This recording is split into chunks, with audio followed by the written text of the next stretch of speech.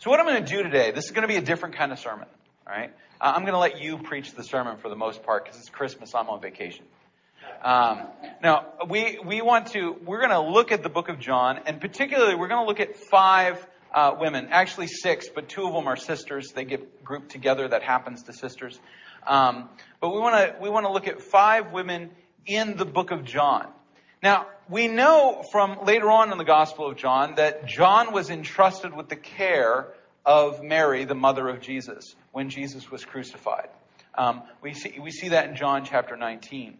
And so John has a unique insight. He has the insight of someone who knows her well. Now, I'm not going to spend too much on this kind of side tangent. We can talk about it another time. But when you actually look at the relationships of all of the disciples, it actually may be, and it's not completely sure, but it may be that James and John, the disciples, who are cousins of Simon, Peter, and Andrew, may also have been cousins of Jesus. Mary has a sister named Mary. Now that's weird in and of itself. But Mary has a sister named Mary that may be related to or married into James and John's family.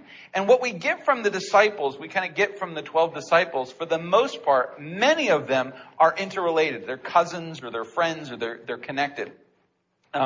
So John may have had some kind of familial responsibility to take care of Mary. I don't really know. I don't think we ever could know for sure whether this is true or not. But clearly John is Jesus's kind of favorite of the favorites. Jesus doesn't play favorites, but if he did, John is the one who's his favorite. When John refers to himself in the gospel, he always refers to himself as the beloved one, as the loved disciple. And John is young. John is probably 16 to 25, maybe, probably earlier in that age when he starts to follow Jesus. He's probably the youngest of the disciples. And so the closest to Mary's age. Now, Mary was a teenager, and Jesus is 30, so I mean her age when she gave birth to Jesus, because she's probably in her 40s at this point. Jesus is in his 30s when he ministers. If she's a teenager, she's in her 40s, which makes her actually, believe it or not, and I don't mean this to be insulting to any women in the room, but made her an old woman in those days. Most women did not live past about the age of 35. It was just what you did, and you were a grandmother by then a lot of times. So it's a very different culture. And we don't know exactly what happened with Mary, but it seems like she actually lived well into her 60s, possibly her 70s. She lived quite a time after Jesus' resurrection. But John has insight into Mary and he has a deep relationship with her. And so when he goes to write his gospel, now the 4 gospels, Matthew, Mark, and Luke, those are called the synoptics. Synoptic means they see together. So if you've ever read through the Bible and you read Matthew and then you started reading Mark, you started going, this looks a lot familiar. It looks like he plagiarized the first one. And then you read Luke and you're like, now wait a second. How did no one notice these guys are telling the same stories? So they're called the synoptics. They see together. John is very different.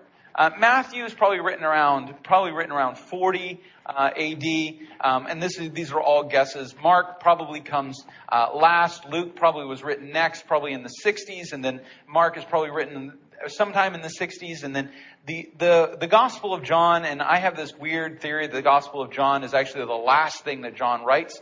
So John writes 1st, 2nd, 3rd John, the letters. Then he writes the Revelation, and then he writes the Gospel. So I'm going to push John all the way out to like 95, 98 AD. Now, there are people that disagree with me on that. That's okay. They're probably smarter than me, and they're probably right. But I like to think that John's Gospel is written with the Revelation kind of in his head. So John sits down to write his Gospel. And he sits down to write not just a story. And it's important that you understand, these are not stories, they're gospels. They're different things. A gospel is told for a specific reason, to magnify or glorify a specific part of the life of the person that it is written about. So Matthew talks about Jesus he's the God in exile, or he's the king in exile. Mark talks about Jesus as the superior to Caesar. It's a big thing in Mark. There's a lot of opposition to the Roman system. Luke talks about Jesus as the Savior of the world and the fulfillment of all of the prophecies and predictions and promises of all good things, all messianic things. When John sits down to write the gospel, he is unequivocal that his argument is going to be Jesus is the Son of God and the Savior of the world. Apparently, there had been some debate as to whether Jesus was the Son of God. John decides to just go ahead and take care of that issue. And so he builds a legal case. John's gospel is structured like a legal argument. He argues and argues and argues. And he uses narrative. It's called an argument in the narrative. He uses narrative to make specific points about Jesus' life. That means that every single person that is included in the Gospel of John is included for a very specific reason. They're not just randomly thrown there as interesting characters. John had a whole lifetime of stories from the church, from people who had been there to draw from. He draws very specific narratives that for the most part do not appear in the other three Gospels to make specific points. So, we want to look at just the women today. So the first place we're going to look is Mary. John chapter 2. Now the Gospel of John chapter 2. On the third day, there was a wedding at Cana in Galilee, and the mother of Jesus was there. Jesus was also invited to the wedding with his disciples. Now, I always imagine that what that meant was this is one of Mary's relatives. Jesus got invited because he had to be. They're like, do we have to invite him? He's got all these disciples. They eat all the food. They're smelly fishermen. But Jesus is invited with his disciples. And verse 3, the wine ran out. And the mother of Jesus said to him, they have no wine. Now, this is your part. Why does Mary go to Jesus with this question? Why does Mary go to Jesus and say, there's no wine? Does she think he's got a stash? Like, Simon, Peter, bring out the bags. You know, they get box wine in the back of the cart. I mean, I don't know what's going on. Why do you think that Mary goes to Jesus? All right, she knew who he was and what he could do.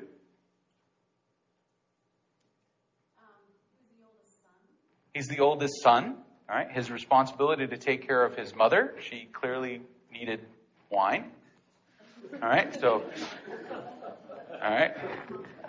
Not an invalid argument. He's her oldest son. May have been the oldest male at the wedding. All right. Other thoughts?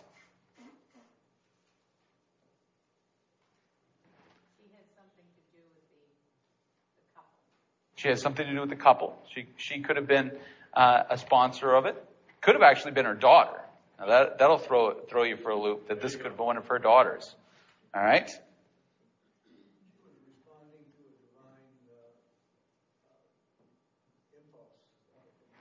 Okay, responding to a divine impulse.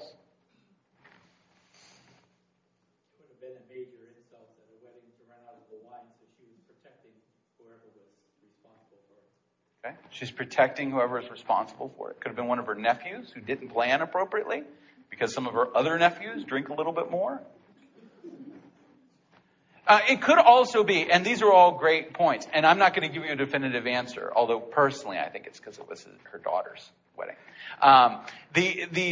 But there is this thing that Jesus shows up with a bunch of extra people.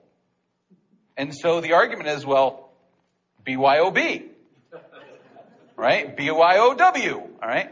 Or it's Greek, so we have to call it by its Greek name, so it's just BYOO. Right? But they say, you know, she's like, well, do you guys have anything that you could contribute? But she definitely asks, she goes to Jesus because, like Lori said, she knows who he is. All right? Now, this might blow up your vision of Jesus a little bit, but I happen to actually believe Jesus enjoyed a good party. All right. He's always showing up at places that get crowded out like a frat, like the parents are away and they throw a party in the movies, right? And all the kids are there. He's always at these things. And there's people eating and people, at one of the parties, how crazy does this party get? At one of the parties, a bunch of guys tear the roof off and lower a lame guy down through the ceiling. And that's a crazy party. Jesus tends to gravitate towards celebration. He likes to be a part of the celebration. And so often we think that Jesus is all about quenching any partying, or, it's the common joke. It's like, is it a wedding or is it a church wedding? If it's a church wedding, there's going to be no fun. When I got married, I'll just be honest, raised by a fundamentalist Baptist pastor, I got married, we had no music, no dancing, and no alcohol at my reception. And it was like, I don't know how long it actually was. It felt like it was about 18 years long. All right? Because we were just sitting there going, can these people leave, please? They've spent they were bad chicken. Let's just get out of here. In reflection, I really wish my in-laws had just given us money to buy a house. But Jesus gravitates to these things. And I think Mary knows who he is. She knows his personality. She knows the responsibilities. I think all of these fit in. And she challenges it. She says to him, and Jesus says in verse 4, "Woman, what does this have to do with me? My hour is not yet come." And people get all that he insults her when he says woman. This is actually a highly formal way to refer to someone you respect. So it's not like, woman! All right, that's not what he's saying. All right, that's not how he's talking. This is giving her reverence. And verse 5, his mother said to the servants, "Do whatever he tells you." Now, what does that say about Mary? What? He's capable. What does it say about Mary? She trusts him. She's in charge. Yeah. All right. She's in charge. She turns around and says, I love Mary. Mary is a kind of a bossy lady. But she turns around and she goes, "Do whatever he says." And they go, "Okay."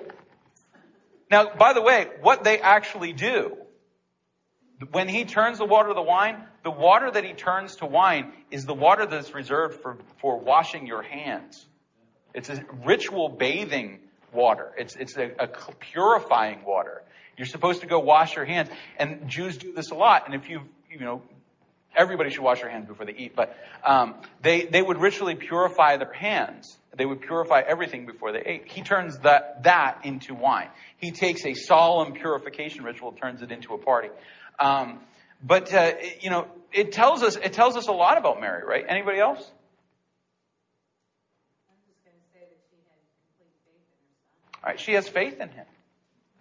She believes he's going to. Now, he just said, "My hour is not yet come." That sounds like a no. Doesn't that sound like a no? Right? He's like, "Woman?" No, he didn't. And he says, "It's not time. It's not my time." And she says, "Just do whatever." She knows he's going to do something. She knows Jesus never went to a party that there wasn't, that if there was no wine, Jesus made wine. If it was a funeral, he resurrected the person they were burying. Jesus knows a way to throw a party. And then Jesus goes ahead and makes the water. And it tells us a lot about Mary. And I think that this story, which John probably relates from eyewitness account because John was already a disciple at this point.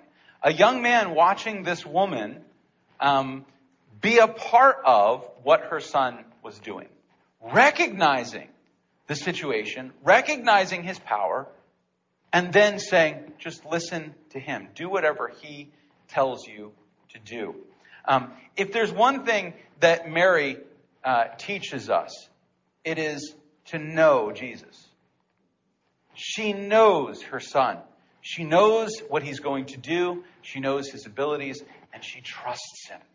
She trusts him to do the right thing. There could be a whole sermon on that. I'll let you write it for Christmas Eve. The second woman that appears in John's Gospel appears in John chapter 4. Many of you know the story of the woman of Samaria. A woman had been married so many times she couldn't keep track. A woman who goes and gets water in the middle of the day, which means she's disgraced. Jesus, they're journeying through Samaria. They're not supposed to be there. Torah observant Jews go around Samaria because Samaritans are ew. And he's walking through. He stops at the well of Sychar, which had been dug by Joseph years and years and years ago, or Jacob years and years and years ago. He's sitting at the well. This woman comes. They have a conversation. I'm not going to read the whole conversation. I just want to get to something that she says after the conversation. Jesus, in chapter 4 and verse 16, Jesus said to her, "Go call your husband and come here." And the woman answered, "I have no husband." Jesus said to her, "You are right in saying, 'I have no husband,' for you've had 5 husbands, and the one you now have is not your husband. What you have said is true." Now, at that moment, I actually picture her going, "Yeah, he's right." But Jesus said to her, "Woman, believe me, the hour is coming." Again, a reverence, not woman, all right, but woman, believe. He's showing respect to a woman that does not deserve the respect. Okay? He is a single Jewish rabbi encountering a woman who is considered filthy by everybody, including the people that the Jews consider filthy. And he shows her respect and calls her woman. He says, "Woman," he says, our fathers worship, verse 20, on the mountain, but you say that in Jerusalem. She has this whole conversation. He says in verse 22, "You worship what you do not know. We worship what we know, for salvation is from the Jews. But the hour is coming." Remember? "My hour is not come." Remember when he said that to Mary? "The hour is coming and is now here, when true worshipers will worship the Father in spirit and truth, for the Father is seeking such people to worship him. God is spirit. Those who worship him must worship him in spirit and truth." And the woman said to him, "I know that the Messiah is coming. And when he comes, he will tell us all things." And Jesus said, I who speak to you am he." Jesus very openly makes the claim to be the Christ. And his disciples show up. And they marvel that they're talking with a woman. "What do you seek? Why are you talking with her?" Because they're Jews. They don't like her. The woman left her water jar and went away. Now, I want you to see the dramatic effect of what is happening here. The disciples show up. They're obviously looking at her with these condescending, "What's she doing here? Why is she here?" She sees them. She leaves her water jar and walks away. Now, most of us, confronted with that, would go, "Oh, well, that was an interesting conversation. It's all over now. I'll get the water jar after those Jews have left." But what does she do? Verse 29, her words, "Come see a man who told me all that I ever did. Can this be the Christ?"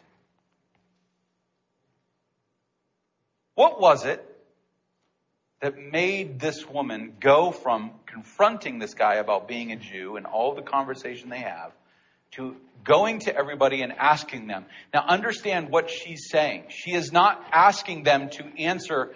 She's not going, "Can this be the Christ?" And everybody goes, "Well, let's check the checklist and see if he can be the Christ." She is challenging them, saying, "You go see him because I believe he is the Christ. I believe he is the Messiah. I believe that he is the one."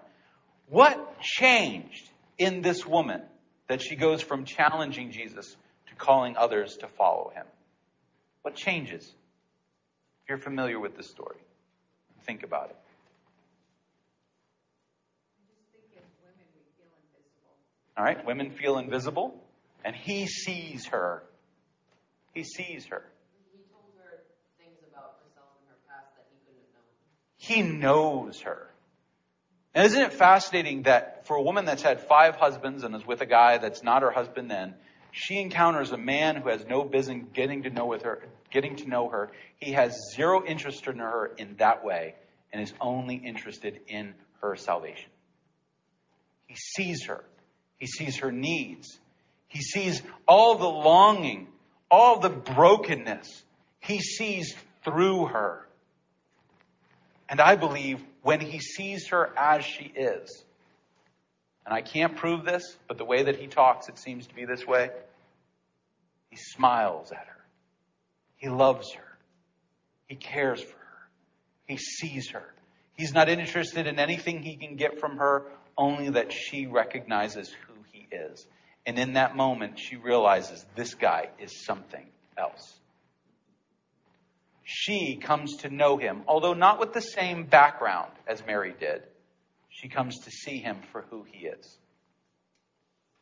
The disciples, by the way, still don't see him for who he is. Because what do? They run her off. And then they go, this is my favorite, they run her off and then they go, Rabbi, are you hungry? Like, now we got rid of the rabble. Jesus is like, don't you see what I'm doing here? Don't you understand? They don't. They don't get it. But she does. Can this be the Christ? Third woman. I'll move through relatively quickly.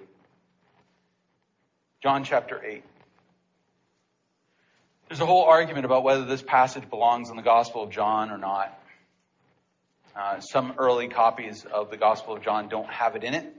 I actually think that it was removed in those copies because it is so controversial. This is not something the Messiah should be doing. John chapter 8 is the story of a woman caught in adultery. The Jewish leaders find this woman, unnamed woman. We have no idea who she is, although I do believe that John knew her name, and I believe that she was actually part of the church. I think that he saw this in person, and he also knew this woman, but chooses to keep her name out of the gospel because doesn't want people looking at her, looking down at her if she's still alive. The leaders, they come to him, they say, Rabbi, in verse 4, teacher, this woman has been caught in the act of adultery. Now in the law, Moses commanded us to stone such women. So what do you say? In verse 6, this they said to test him. I've always found it interesting that they don't bring the guy.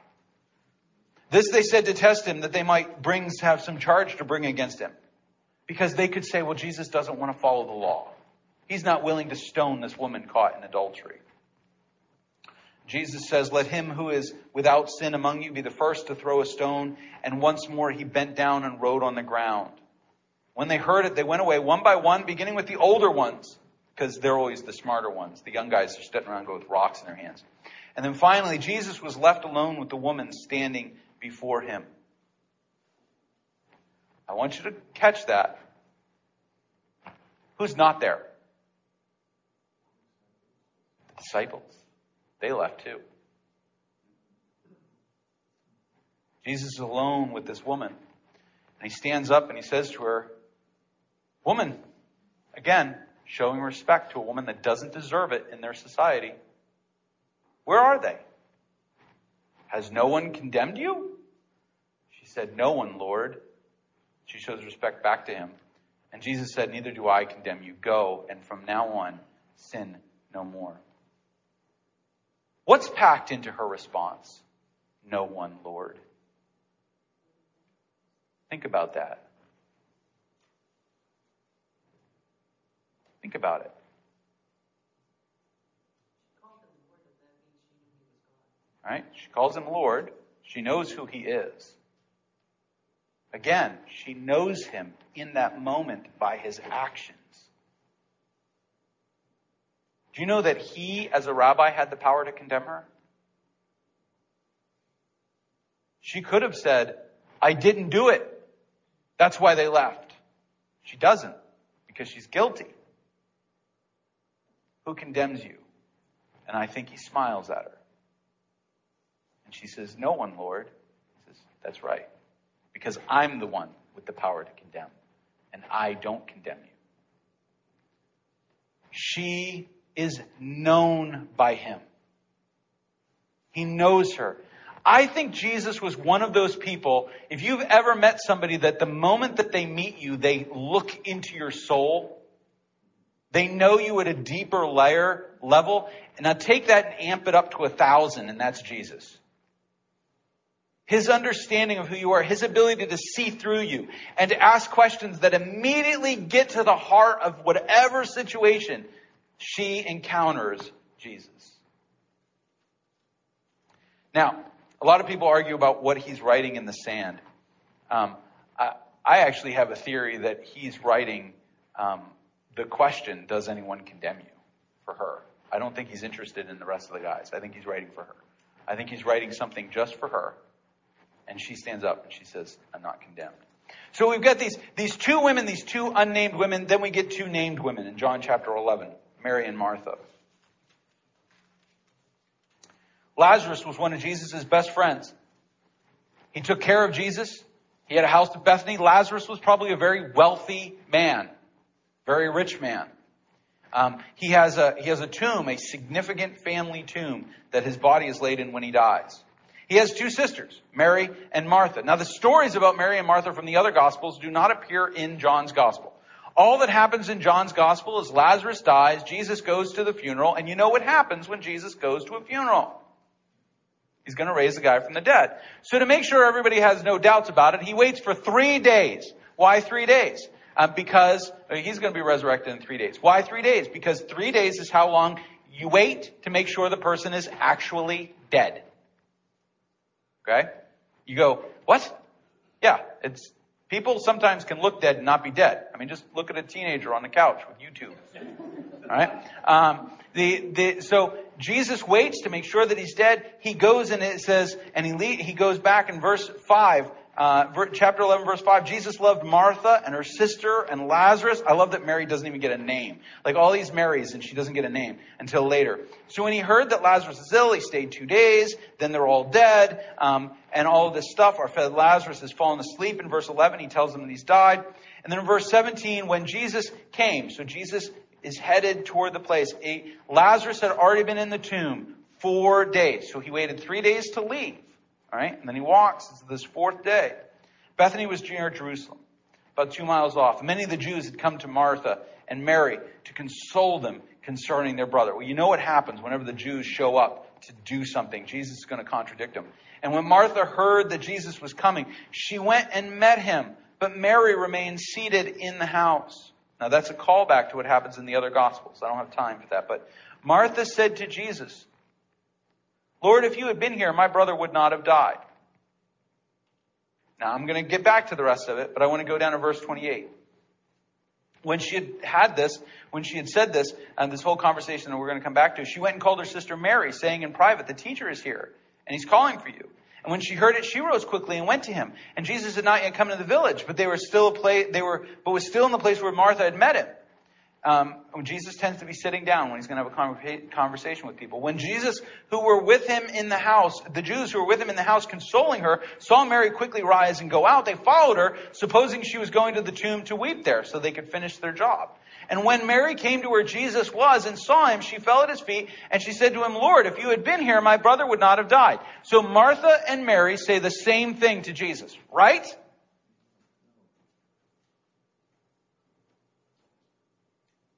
Martha said something else. Lord, go back to verse 21. Martha said to Jesus, Lord, if you had been here, my brother would not have died.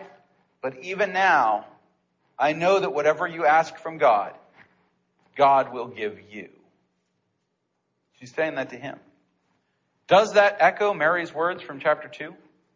Whatever he tells you to do, you do it. Lord, I know that whatever you ask of God, it will happen. I know that whatever you do, he's like, I know that if you had been here, my brother would not have died, but I know that whatever you ask from God, God will give you. What's the difference between Mary and Martha in this situation? Hope? Faith?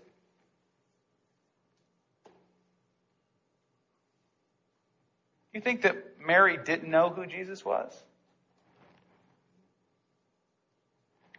Or simply that she was unwilling to put to voice the reality? Martha just dives head first into it. She goes, if you had been here, my brother would not have died, but I know who you are. Mary probably thought she knew who he was. She probably shared the same belief, but she stopped short. She just goes, if you had been here, my brother wouldn't have died.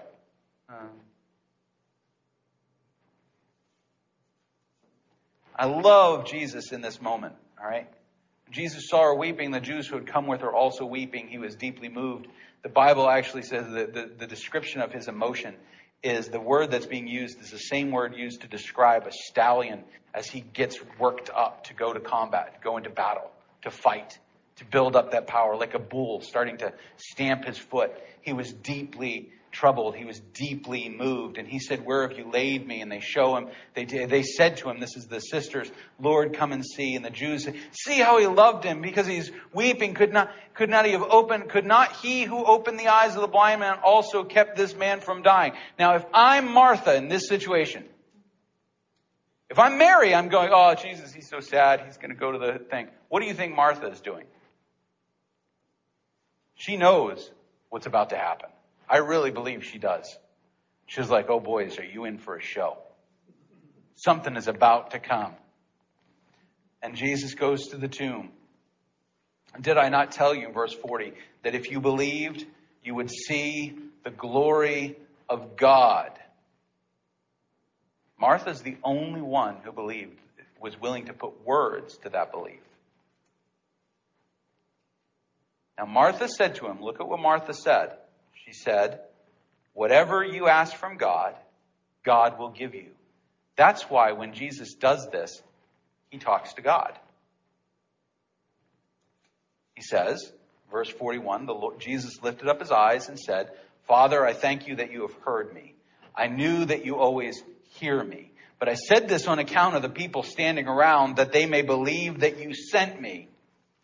When he said these things, he cried out with a loud voice, "Lazarus, come out." And the man who had died came out. By the way, Lazarus is already raised from the dead. All right? Look back. "Father, I thank you that you have heard me." Jesus already raised him from the dead. He's on the other side of the door waiting for the stone to be rolled out so he can come out. When Jesus says, "Lazarus, come out," Lazarus goes, "My cue," and walks out the door. All right, Lazarus comes out and they unbind him and they let him go. Mary and Martha, look at the shared faith that these women have in Jesus all the way across the line. Mary, the Samaritan woman, all right, the woman taken adultery, and now Martha. And I think Mary, but she's not willing to put words to it. Jesus knows them. They know him. And finally, in chapter 20, I know I'm a little over. Forgive me. There's a lot of women in the Gospel of John. Mary Magdalene, the first day of the week, John chapter 20, on the first day of the week, Mary Magdalene came to the tomb early while it was still dark, saw the stone had been taken away from the tomb, and she ran and went to Simon and Peter. Now, Mary Magdalene had been a demoniac. She had been possessed of demons. The tradition is that the demons had driven her into prostitution. So she was reviled. She was rejected on multiple ways. Her last name comes from Magdal. It's a town. She's disregarded by everybody except the disciples and Jesus. She seems to have been very, very close to Jesus and the disciples. She runs and finds Simon and Peter. Simon, Peter, and John. Simon, Peter, and John. They run to the tomb. They look in. Jesus is not there. They don't know what to do with it. They leave. One of the things I've been bringing up about the women is this idea of the divine reversal. Those who should understand don't, and those who shouldn't understand do. The disciples who Jesus has been telling for years now that he is going to die and be raised from the dead, don't know what to do with it. Mary Magdalene is standing outside of the tomb beside herself. All right? Angels appear to her, all this stuff, but on the evening of the first day. Actually, I want to the evening of the first day. Let's go back. Verse 15. Jesus appears to her. Verse 14, having said this, she turned around and saw Jesus standing. She thinks he's a gardener. She's probably nearsighted. I don't know. She can't tell who he is. She did not know that it was Jesus. And Jesus said to her, "Woman." Okay? What's the word? Woman. He shows respect to her. "Woman, why are you weeping?" She said to him, "They've taken away my Lord. I do not know where he laid it." And having said this, she turned around and saw Jesus. "Woman, why are you weeping? Whom are you seeking?" She supposes him to be a gardener. "Sir, you have carried him away." And then he says her name. Notice how many of these women don't have names until Jesus talks to him.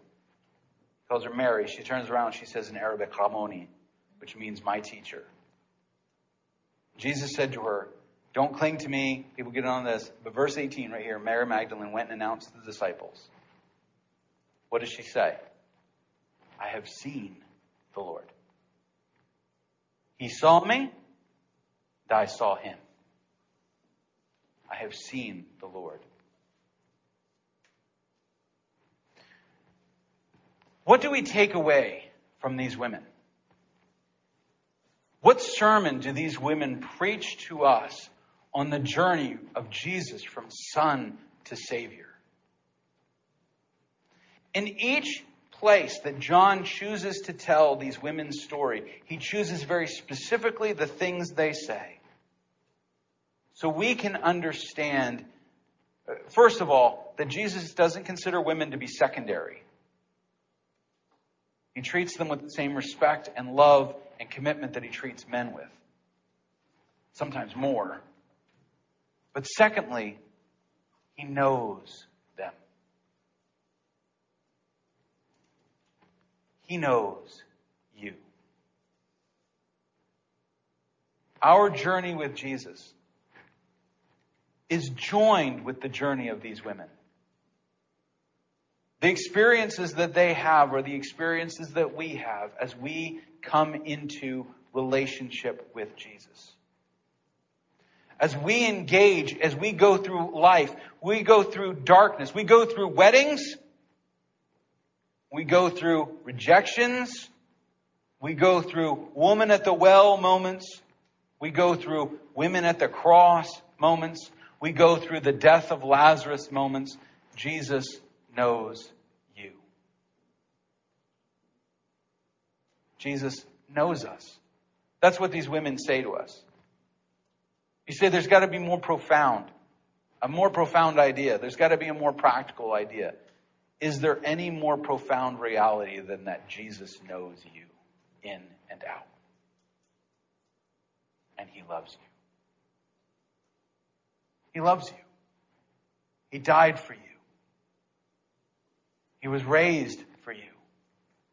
He knows you better than you know yourself.